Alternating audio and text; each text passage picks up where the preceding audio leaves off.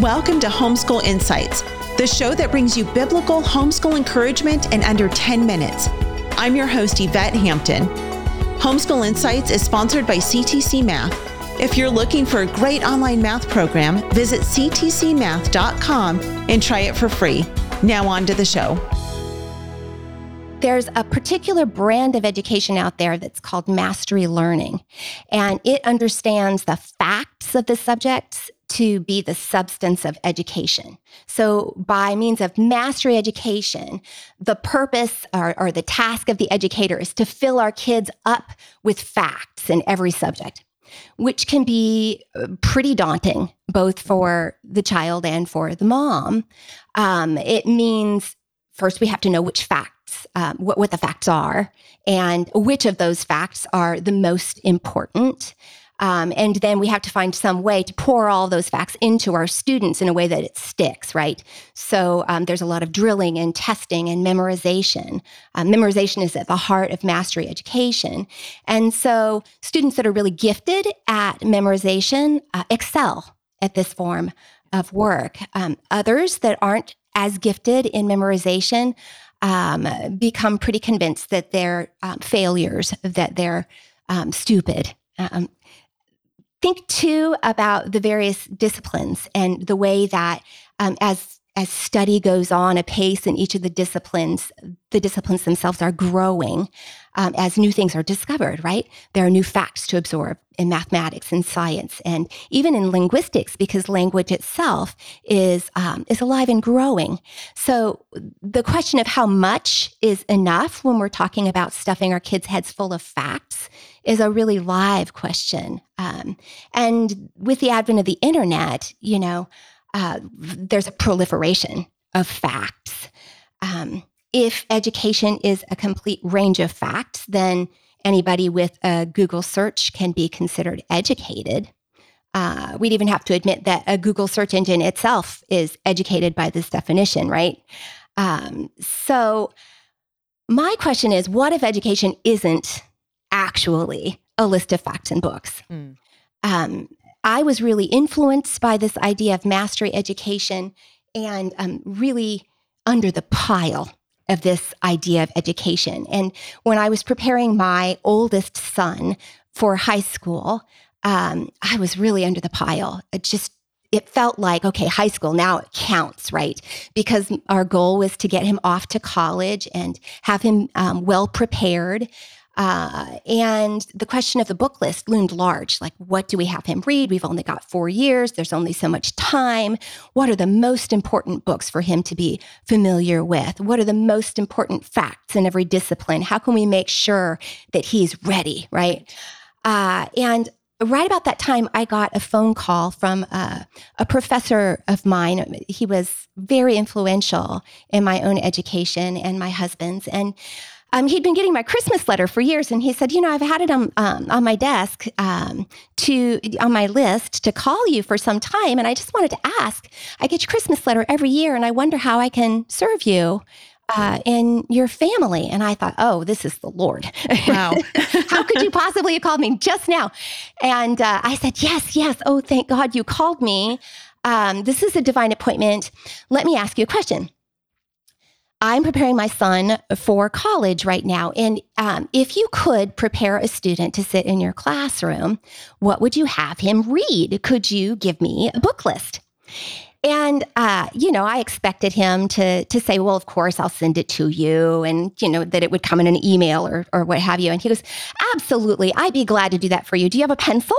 I thought, do I have a pencil? Oh, well, okay. Yeah, just a minute. So I grab my pencil and my piece of paper and I'm ready to be a scribe. And he says, just 3 books. That should do it.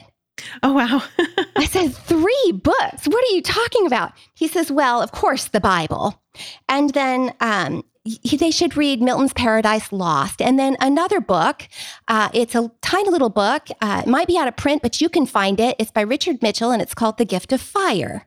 Have you read it? And I said, no, I've never read it. And he goes, well, read that one first, and everything else will be clear. And I said, really, that's all you're going to give me? You're not going to give me anything else? He said, you don't need anything else. You'll be fine. Oh, wow. So with no further explanation, I ordered the book and read it. And The Gift of Fire is really about what an education actually is. And he challenges the idea that education is a series of facts that we're all trying to cram into our heads and master, or that an educated man is a man who masters the world in any way. There's really only one master of the world. So what he does instead is suggests that if we look at the root of the word education, it comes from the Latin educere, which means to lead out or to draw forth, which really implies that the act of educating is the act of leading a person out of or toward something. So from the etymological origins of the word, we can divine that education is something of a process or a journey, rather than some object to be gotten or a body of facts to be mastered. Instead, it's some sort of a quest towards something or a deliverance out of something, which really begs the question, what is that something? Right. And I think that your answer to that question, what is that something, will define the character of the education that you pursue with and for your students. If that something is a body of knowledge, a body of facts, by mastering which you can master the world and your life circumstances, well, it's going to put you on a hamster wheel, because how many facts are enough facts? Right? When are you ever done mastering the world of facts and the ever-increasing, expanding body of knowledge that's out there to be discovered? But if education is not a body of facts, then what is it? In this book, Mitchell suggests that education is not actually an end in itself, but it's instead the vehicle or the process that we employ in our search for the real end, which is the truth. That truth is the object of education, and that we pursue that truth through every subject and discipline. And he goes further to say that there's no end to this journey. He says it this way: there is no last statement. And that really does resonate with Christian ideas, because the end of our quest for truth is the incomprehensible and immense God of the universe. There's no end to our understanding of him. He is the way, the truth, and the life, as Jesus tells us, as John quotes him in John 14:6. And it's to him that we are called to lead our kids. It's to the brink. It's to the brink of knowing God. It is into the journey of knowing God that we purport to lead our children as we educate them, right? Yeah. Because it's in the face of God that all of the details of the world and of our lives come into focus. Mm-hmm.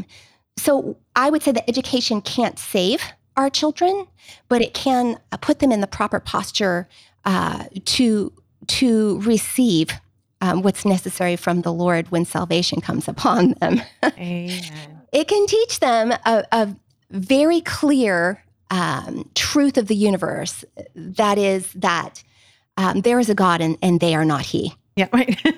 Right? And Amen. if we think about education and all of its different iterations and every subject and discipline as an opportunity for our kids to come up against this hard truth that they are not the gods of the universe, that the universe doesn't revolve around them, but that it was created by a loving God who keeps them as the apple of his eye, the process of education becomes an amazing opportunity. And the stuff of education, all of those books and lists and facts, become opportunities to confront them with this reality.